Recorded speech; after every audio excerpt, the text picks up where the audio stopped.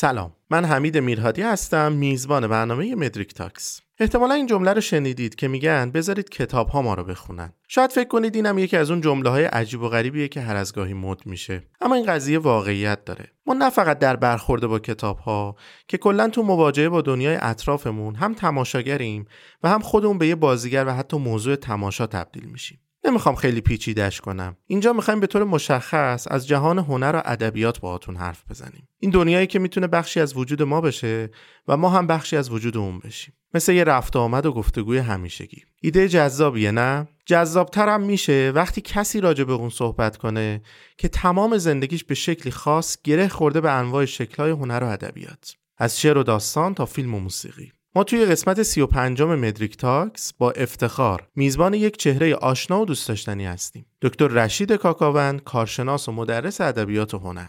رشید کاکاوند برای ما از جادوی رها نشدن از همه اون داستانا و فیلمایی صحبت میکنه که اونقدر درگیرشون میشیم که تبدیل به باور و بخشی از شخصیت و فرهنگ ما میشن و ما هم متقابلا بخشی از جهان اونها میشیم. شما رو دعوت میکنم به شنیدن این قسمت و سفر به دنیای رشید کاکاوند.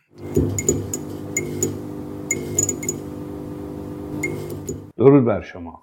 یکی از نکاتی که گاهی با دیگران که مواجه میشم از من میپرسن و شاید دغدغه این سالیان خود من هم بوده، مرور که کردم کار خودمو، اینه که چطور با یک اثر ادبی یا به شکل جامع‌ترش هنری ارتباط برقرار کنیم و اگر بخوایم این اثر رو به دیگران ارائه کنیم چطور ارائه کنیم که کیفیت ارائه خوب باشه. مثلا شعرخوانی یا از روی یک داستان خوندن، از یک متن ادبی خوندن.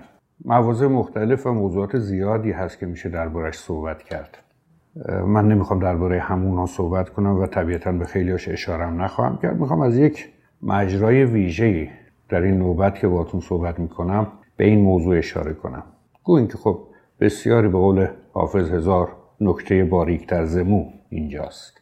این 1000 نکته باریک‌تر ز مو که در کلاس‌ها، دوره‌ها، در تجربه‌های مختلف ممکنه بهش برسیم، این همه به جای خودش. این که آدم باید چقدر تجربه ادبی داشته باشه تا یک اثر رو بفهمه، چقدر با اون صاحب اثر دمخور باشه. پیچیده ترین آثار ادبی هم وقتی باشون سر و کار داشته باشیم، مثلا آثار یک شاعر رو بخونیم مداوم، کم کم به تعبیری با لهجهش آشنا میشیم و حتی نکات مبهم کلام او رو گاهی به راحتی دریافت میکنیم. یکی از نکاتی که من میخوام بهش در این نوبت اشاره کنم و تا حالا دربارش جایی صحبت نکردم اما بارها دربارش فکر کردم، ریشه در دوران کودکی من و نسل من داره. یادمه که ما با یک کیفیتی، به شکلی، به یک شیوه خاصی، حالا بماند توضیحاتش که مفصل میشه، در آن کودکی دست جمعی میرفتیم فیلم میدیدیم، سینما. و فیلم هایی که میدیدیم در ژانرهای مختلف، در کیفیت های مختلف حتی. خب سینما هر فیلمی میورد دیگه، شهرستانی بود که 2-3 تا سینما بیشتر نداشت. کاری که ما میکردیم و جالب بود، امروز هم برام مرورش جذاب هست، اینه که ما وقتی از دیدن یک فیلم برمیگشتیم در روزهای آینده، از همون روز توی کوچه، در همون کوچه‌های خاکی و دیوارهای کاگلی که بود، فیلم ها رو بازسازی میکردیم پیش خودمون. در واقع جای قهرمانان یک فیلم قرار میگرفتیم و حوادث اون فیلم رو تصور میکردیم و از رفتارهایی که توی فیلم دیده بودیم تقلید میکردیم، بخشی هم از خودمون اضافه میکردیم، شاید یه جاهایی هم فکر میکردیم که مثلا اینجوری بود بهتر بود، از خودمون خلاقیت نشون میدادیم و ساعتها به ازای یک فیلم 1 ساعت نیمه مثلا ممکن بود بیش از 10 ساعت ما اون فیلم رو هی دیالوگ میگفتیم، هی آواز میخوندیم، هی حوادث فیلم رو تکرار میکردیم. شاید در همراهان من، همسن و سالای من و بچه محلامون هر کدوم به شکلی ادامه پیدا کردین موضوع. و در شخص من این مسئله اینجوری شد که من با هر اثری که روبرو شدم، حالا چون از فیلم صحبت کردیم، ممکن بود موسیقی باشه یا بعدها که از سنم بیشتر شد با ادبیات که روبرو می‌شدم، اون اثر رو به خودم راه میدادم، با خودم یکی میکردم، بعد به تکرار فراوان اون رو باز تولید میکردم برای خودم. یعنی موسیقی که گوش میکردم حداقل این بود که به شکل جدی گوش میکردم و زمزمه میکردم رابطه با خود موسیقی یا بدون موسیقی در خلوت خودم و حتی سعی میکردم که حال و هوای متن رو در کنش‌ها و رفتارهای خودم تکرار کنم جلو آینه یا در خلوتم تو کوچه وقتی تنها میشدم.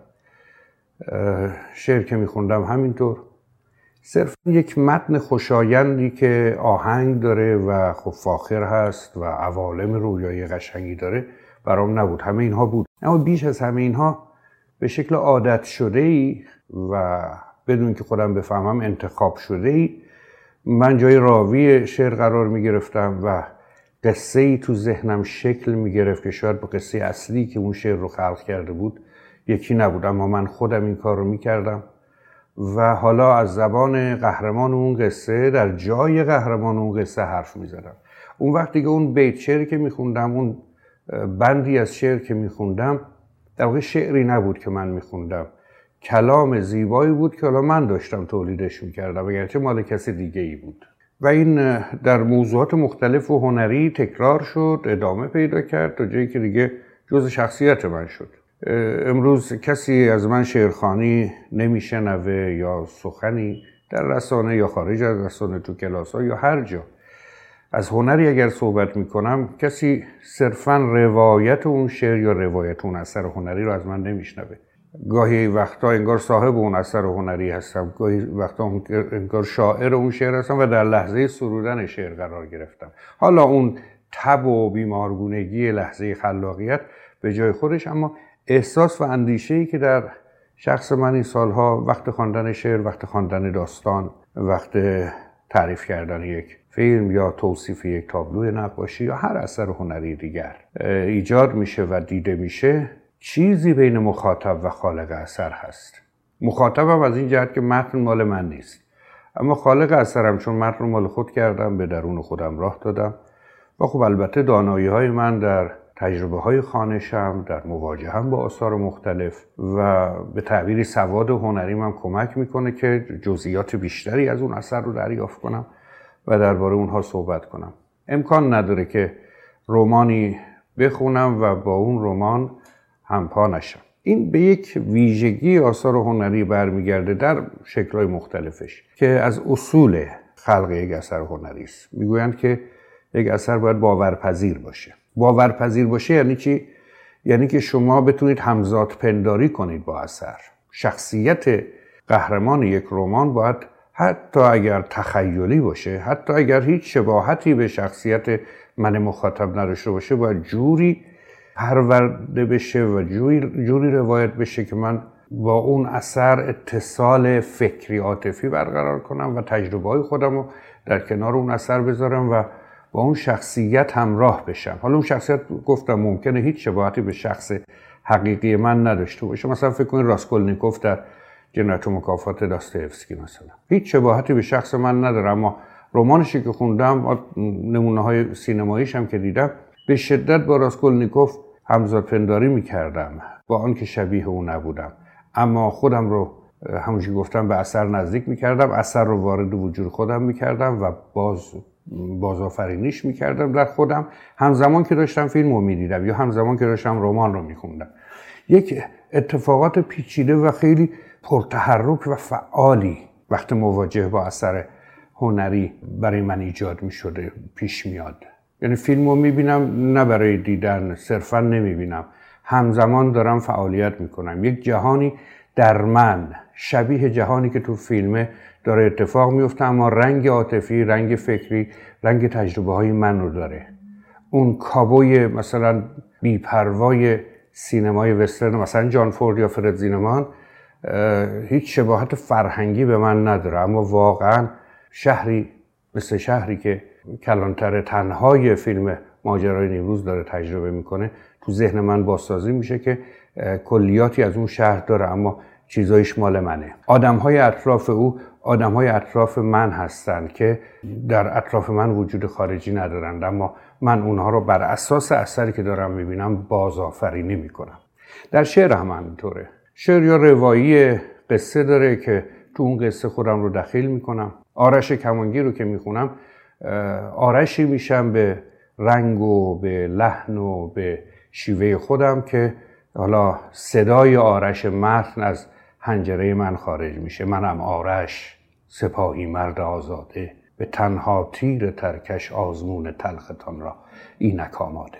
اگر خانه هشتم اخوان ثالث رو میخونم، همین اتفاق برای من که حالا رستم شدم و در ته چاه زخمیم و دارم لحظات آخر عمرم رو اما با غرور سپری میکنم میشم.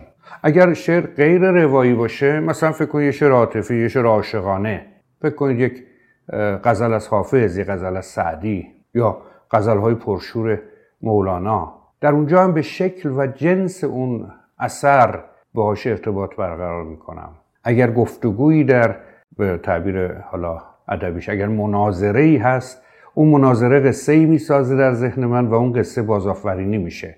گفتم غم تو دارم، گفتا غمت سرآید، گفتم که ماه من شو، گفتا اگر برآید. و اینجوری نه اینکه نمایش بازی کنم یا فیلم بازی کنم یا نقش آفرینی کنم مثل یک هنرپیشه، نه، برای من داره در لحظه اتفاق میفته وقتی که اون شعر رو میخونم. در واقع وقتی من دارم یه متن میخونم، حالا چون از حافظ مثال زدم، غزل سعدی باشه یا هر شاعر بزرگ دیگر، من به اضافه اون شاعر به گوش شما میرسیم و با شما روبرو میشیم.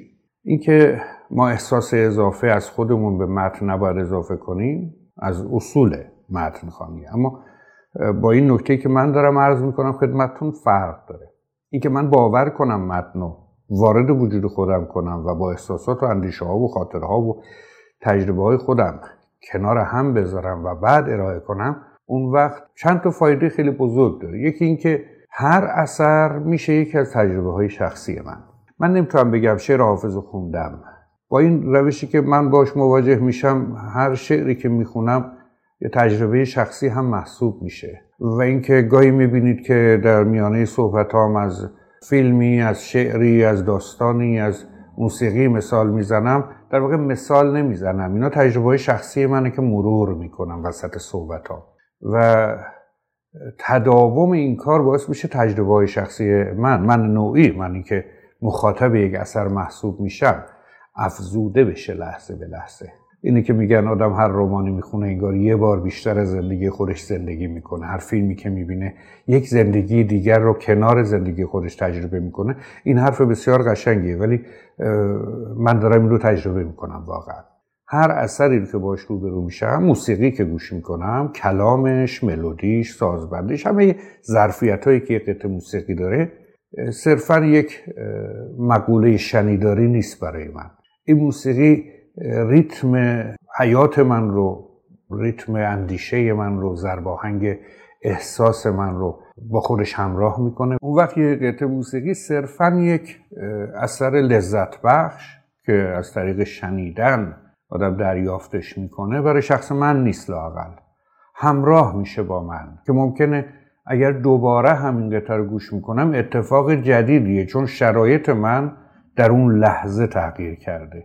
و خب طبیعی است که اون آدمی که داره با اون قطعه موسیقی ارتباط برقرار میکنه شرایطش دقیقاً منطبق بر اون آدم قبلی که ظاهراً همین آدم بوده نیست. و خیلی مسئله مهمیه. این تجربه های ما گسترش پیدا میکنه. دیگر اینکه در کسی که شعرخوانی منو گوش میکنه یا صحبت کردن منو درباره یک اثر هنری گوش میکنم، مثلا فیلم برای کسی تعریف میکنم یا قصه ای رو برای کسی روایت میکنم، حتی روخوانی میکنم. بارها شده که مثلا من لیلی و مجنون خوندم برای دیگران یا بخشی از شاهنامه رو خوندم و حتی داستانهای کوتاه معاصر خوندم. مخاطب احساس میکنه که این داستان رو خودش هم خونده قبلا، اما یه چیزای غیر از اونه که خونده. داستان رو تغییر ندادم، اما حال من هم با اون داستان همراه شده. اندیشه های من، لحن من و آهنگ صدای من مال منه، اما نه مال من عادی، مال منی که با اون اثر حالا تطبیق پیدا کرده. کاش کلماتی که من میگم و عبارتایی که دارم استفاده میکنم گویای اون چیزی که در درون من داره میگذره درباره این موضوع باشه، یعنی تطبیق پیدا کردن و تلفیق کردن اثر هنری با وجود خودمون. این امری نیست که ما بگیم حالا بشینم این کارو بکنم. ما باید این عادت رو در خودمون ایجاد کنیم. این اثر هنری یک جهان مستقلی است که من حالا دارم تجربهش میکنم. بعضیا دیدید وسط دیدن یک فیلم برای اینکه فرار کنن از تاثیر فیلم بلند میگن که فیلمه بابا، یعنی که جدی نگیر، او یک مقوله ساخته شده است. در که من برعکس خودم رو رها میکنم توی یک اثر و هیچ پرهیزی ندارم از این که اگر لحظه ای از این فیلم، لحظه ای از این رمان، لحظاتی از این شعر احساساتی شدنم رو کنترل نمی کنم. اشکی اگه اون لحظه از چشم من سرازیر میکنه، همش به خاطر نیست که اون فیلم غم انگیزه، به خاطر نوع برخورد من با اون فیلم. ممکن اصلا اون لحظه خیلی غم انگیزی هم نباشه، اما تمام خاطرات من، تمام تجربه های شخصیم و تجربه هایی که از دیگر آثار دریافت کردم در طول زندگیم و لحظات پیش از این، لحظه‌ای که در اون هستم، همه اینها جمع میشن به اضافه اون بخش اثر هنری که حالا ممکنه فیلم باشه یا موسیقی باشه یا قصه‌ای باشه یا شعری باشه. همه اینها با هم تولیدشون میشه این چیزی که مواجه میشه طرف سوم با صدای من، با تصویر من، با بیان من، یا اگر طرف سومی هم نبود نوع برخورد من با اون اثر هنری. پس این باورپذیری که از مؤلفه‌های اصلی اثر هنری هست به شدت از جانب من مورد استقبال واقع میشه، چون من میخوام که باور کنم، میخوام این جهانی که باش روبرو شدم بپذیرمش. از جهت اخلاقی و رفتار اجتماعی خیلی به من کمک کرده. بسیار با آدم‌های باور نکردنی، آدم‌هایی که جنسشون شبیه جنس شخص من نیست یا موقعیتشون هیچ شباهتی به موقعیت من نداره یا رفتارهاشون رفتارهای شگفت‌انگیزی هست، مواجه شدم تو زندگیم و باشون تونستم تطبیق پیدا کنم. نه اینکه قبولشون کنم، نه، پذیرفتمشون. آقا این به خاطر شرایطش، به خاطر نوع شخصیتش، به خاطر حال و هواش، به خاطر پیشینه‌ای که داره، این رفتار داره ازش طبیعی سر میزنه.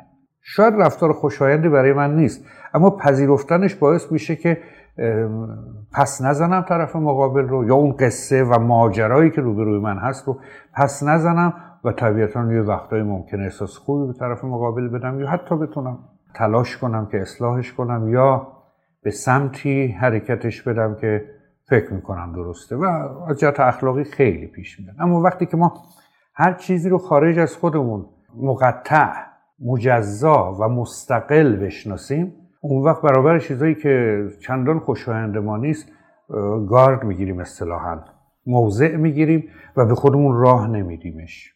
هر آدمی که با من روبرو میشه یک تجربه جدید با منه، یک تجربه جدید اضافه میکنه به من، بخشی از احساس من، بخشی از اندیشه من رو تکامل میده.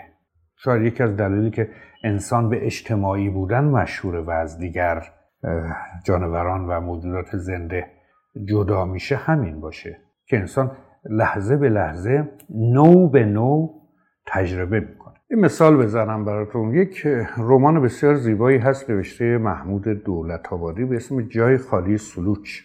قصه خانواده‌ای است در یک روستای فقیری دور و بر جنوب خراسان. حالا فکر کنید وقتی میگم روستای فقیر در جنوب خراسان، من خراسانی ام، اما تجربه روستا، اونم روستایی که در اون محدود جغرافیایی که دارم میگم نداشتم تو زندگی. آدم‌هایی در اون رمان هستن مثل همه رمان‌ها، قهرمانان اصلی هستن. مادر خانواده مرگان 2 تا پسر داره، عباس و ابرو، و یک دختر به اسم هاجر و آدم‌های فرعی قصه که تعدادشون هم زیاده. اگر صرفاً به عنوان یک رمان بخونمش، خب فضای غریبی است برای من. تکنیک داستان نویسیشو بررسی میکنم، شخصیت پردازیشو، یه اندیشه هایی که آقای دولت‌آبادی میخواسته منتقل کنه خب دریافت میکنم، یه زیبایی هایی در کلامش هست اونها رو دریافت میکنم، چون نثر فوق‌العاده‌ای داره.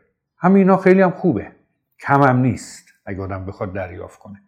اما چیزی که در من اتفاق میفته با این رمان و اتفاق افتاده اینه که اولا شخصیت ها هر کدام جهان خودشون رو دارن و من باهاشون درگیر میشم در طول رمان. اون روستا رو بازآفرینی میکنم با یک روستایی که در ذهنم از مجموعه روستاهایی که تا حالا میشناختم کنار هم میذارم که هم روستای محل زندگی سلوچ و خانواده‌اش هست و هم روستایی که در جان من داره شکل میگیره. یعنی یک تولید جدید اتفاق میفته.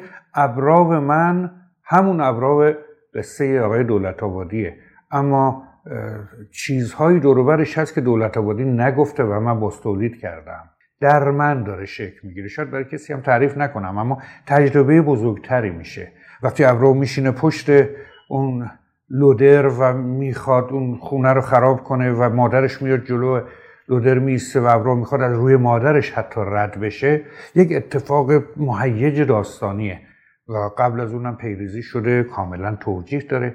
اما در جان ابرو من میرم گشت میزنم، چون پذیرفتمش، آوردم تو خودم، دست همو گرفتیم و قصه های ریز و درشتی قصه اون کتاب به خصوص رو برای من کامل تر میکنه.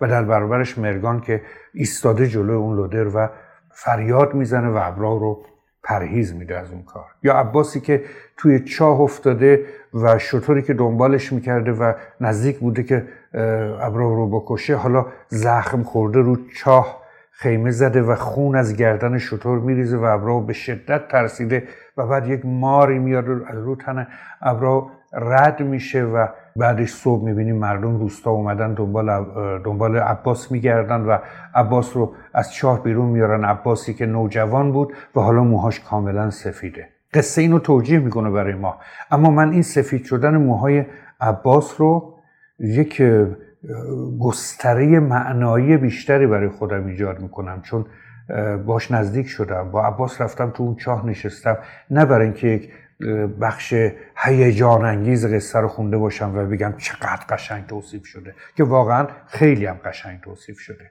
نزدیک شدم بهش. این ماجرا رو برای جوانترها بیشتر دارم صحبت میکنم که حالا من مثال از رمان زدم، مثال از فیلم زدم و از شعر زدم، با هر مقوله، حتی با آدمای عادی خارج از هنر. به این ترتیب علاوه بر این که متنی شعری، اثری هنری به واسطه کلام من یا نگاه من باز تولید میشه و شما با اون روبرو میشید، بخشی از بنده رو هم شما خواهید شناخت. اینه که خوانش آدم‌های مختلف، برخورد آدم‌های مختلف با یک اثر ثابت متنوع و متفاوت میشه. یه بزرگی گفته که ما نیستیم که کتاب رو میخونیم، ما کتاب نمیخونیم، کتاب ما رو میخونه. شاید یکی از معانیش همین باشه. در واقع نوع مواجهه هر کدوم از ما با یک کتاب، با یک اثر، برآمده از مجموعه وجوه شخصیتی ماست که این وجوه شخصیتی ما سررشته‌اش به خیلی جاها وصل میشه. از وراثت بگیرید تا تربیت خانوادگی، محیطی که در اون پرورش پیدا کردیم، کوچه خیابونی که در اون به سر بردیم، شغلمون، تحصیلاتمون، روابط متنوعمون با آدم‌های مختلف و البته تجربه‌ای که، یا بهتر بگم تجربه‌هایی که از آثار مختلف به ما افزوده شده. حالا شاید برای بعضی از شما سوال پیش بیاد که خب شاید ما با شخصیت‌هایی که مثلا در یک روستا، در یک شهر غریبه یا در یک شغل، یک جایگاهی که با ما تطبیق نداره، بتونیم با تخیلمون همزاد پنداری کنیم. اما بعضی شخصیت‌ها، بعضی از موضوعات، بعضی از آثار ادبی هستن که فاصله زیادی با ما داره. مثلا ما با یک شخصیت اساطیری مثل رستم چطور همزاد پنداری کنیم، یا سیاوش یا سهراب یا هر کدوم از شخصیت‌های اون قصه، با ضحاک و مهراب کابلی که از نوادگان 60 چطور ارتباط برقرار کنیم، با رودابه، با تهمینه، با گلرافرید، با این همه شخصیت‌های متنوعی که تو شاهنامه هست. دقیقاً همون اتفاق اینجا هم میفته. من فضای داستان رو باید به باور خودم نزدیک کنم. البته فردوسی تمام تلاش رو به عنوان یک شاعر بزرگ کرده که فضا با توصیفات دقیق به مخاطب نزدیک بشه. اتفاقاً شاهنامه از اون آثاری است که اگرچه قواره‌های درشت اساطیر رو به مخاطب معرفی میکنه، اما در بیان جزئیات هم تلاش میکنه برای اینکه ما متصل بشیم به اون اثر. و رستم چیز تخیلی نیست، یک واقعیت آرمانی است. یعنی پهلوانی است که اون پهلوان ذهنی ما رو رشد داده به شکل رستم. یعنی رستم افسانه پوک کاملا تخیلی محسوب نمیشه. میدونید که تخیل هم تازه مبتنی بر واقعیته. ما از واقعیتمون کم کم شاخ و برگ بهش میدیم، اجزای واقعی رو با یک تصورات شخصی که ریشه در عاطفه و اندیشمون داره پیوند میزنیم، چیزی ازش درست میکنیم که عین اون در جهان واقعیت نیست، اما اجزاش هست. یک پهلوانی که در بالاترین شکل قدرت جسمانی، در بالاترین تصور ما از اخلاق پهلوانی و انسانیت قرار گرفته. اسمشو گذاشتیم رستم. تجسد پیدا کرده. اصلا تعریف اسطوره هم همینه. اسطوره تجسم و تجسد آرمان هاست، یعنی شکل بزرگ ذهنی ما که جسمیت پیدا کرده. با رستم هم میشه ابزار پنداری کرد، با یک غرور ملی که حالا جسم قوی هم داره و تعهد اخلاقی داره. اگه شده جورش رو بده تا اینکه خاکش مرز و بومش سالم بمونه. در قواره کوچکترش تو واقعیت هم میتونیم آدم‌های شبیه اون رو پیدا کنیم. من بارها شده در کودکی هام و در نوجوانی هام هم پای رستم راه افتادم برم با دیوها بجنگم و دیوها رو تجسم کردم. نه اینکه دیوها یک مقوله قصه‌ای بودند که من فقط تو قصه ببینمشون و قبولشون کنم. نه، دیوها رو هم مثل رستم، مثل سیاوش، مثل اسفندیار به خودم راه دادم. حالا اون شکلی از من رو هم با خودشون دارن. من در نقطه مقابل من، یعنی اون بدمن، اون شخصیت منفی قصه شخصی من. برای همین طول و عرض حتی قصه های شاهنامه هم وقتی من میخونمشون به رنگ خودم گسترش پیدا میکنه. قصه عوض نمیشه اما رشید کاکاوند هم توش پدیدار میشه. گاهی وقتا تو جسم رستم، تو جسم سهراب، گاهی وقتا کنار رستم، کنار تهمینه. این که با بتونیم این راه رو باز بذاریم، حالت تدافعی به خودمون نگیریم، مقوله ساخته شدن یک اثر هنری رو به شکل طبیعی کنار بذاریم و اون رو به یک جهان مستقلی که کنار جهان ما داره اتفاق میفته نگاه کنیم و با اون جهان ارتباط برقرار کنیم، یعنی بپذیریمش. این جهان ممکنه یک داستان علمی تخیلی باشه، هری پاتر مثلا، ارباب حلقه ها که سر تا تهش تخیله، جادوییه، اما میپذیریمش. هیجان زده لحظات داستان هم میشیم. چرا؟ چون اون سعی کرده باورپذیر باشه. صادق هدایت در بوفکور مثلا یک فضای پر از وهم رو ایجاد میکنه با شخصیتایی که اگرچه در واقعیت جسمانی یا موقعیت اجتماعی برای ما شخصیت عادی هستن، اما عالم متنوع و شگفتی دارند. حتی اون تصاویری که بعضی وقتا توی قصه یا در روند قصه بوفکور میبینیم، گاهی در عین اینکه ابزار واقعی دارن خیلی دور از واقعیات جهان هستند. اتفاقا اون پیرمرد خنزر پنزری بوفکور هم کنار رستم، کنار عباس در جای خالی سلوش، کنار گل محمد در کلیدر، کنار قهرمان قصه های مختلفی که من خواندم تا امروز، تو باور من و تو شخصیت من دارن رفت آمد میکنن. رشید کاکاوند وقتی بوفکور رو خونده چند تا شخصیت و یک فضاهای شگفت جدید داستانی به تجربه های شخصیش اضافه شده که اگر داستان سیاوش رو در شاهنامه خونده باز فضاها و شخصیت های متنوع دیگری به شخصیت تجربی من اضافه شده. و اگر آثار نادر ابراهیمی رو خوندم شخصیت‌های جدید. اگر فیلم‌های متنوع، مثلا فیلم بهرام بیضایی دیدم، فیلم مسعود کیمیایی دیدم، فیلم داریوش مهرجو دیدم، از جان فورد دیدم، از هیچکاک دیدم، از کریستوفر نولان دیدم، از کوبریک دیدم، اینا همه تجربه‌هایی است که به تجربه‌های من اضافه شده و اگر واقعاً بشه یک دستگاهی درست کرد که این تجربه‌ها رو از ذهن من حذف کنه، یعنی کاری کنن که اون بخشی از ذهن من که آثار کوبریک رو دیده پاک بشه، اون بخشی از شخصیت من که با آثار بهرام بیضایی مراوده داشته حذف بشه، اون بخشی از شخصیت من که حافظ خونده حذف بشه، دیگه شما رشید کاکاوندی که میبینید خیلی خیلی متفاوته از اینی که الان دارید میبینید. آدم ها با تجربه هاشون شکل میگیره شخصیتشون و هرچه تجربه همون بیشتر باشه خب طبیعی است آدم هایی که جهانگردی میکنن، شهرهای مختلف، کشورهای مختلف میرن، شغلهای مختلف رو تجربه میکنن، دیدید بهشون میگیم آدمای جهان دیده و پخته. ما با هنر میتونیم جهان دیده و پخته بشیم به شرط اینکه آثار هنری رو جدی بگیریم، بپذیریم که بیان تو ما یه دوری بزنن و رنگ ما رو بگیرن و وقتی ما از اونها سخن میگیم یا اونها رو روایت میکنیم نه تنها اون اثر هنری رو روایت میکنیم که خودمون رو هم کنارش روایت میکنیم و این باعث میشه که جهان حجیمتر و کاملتری بشه. یا لااقل ما آدم‌های کامل تری بشیم.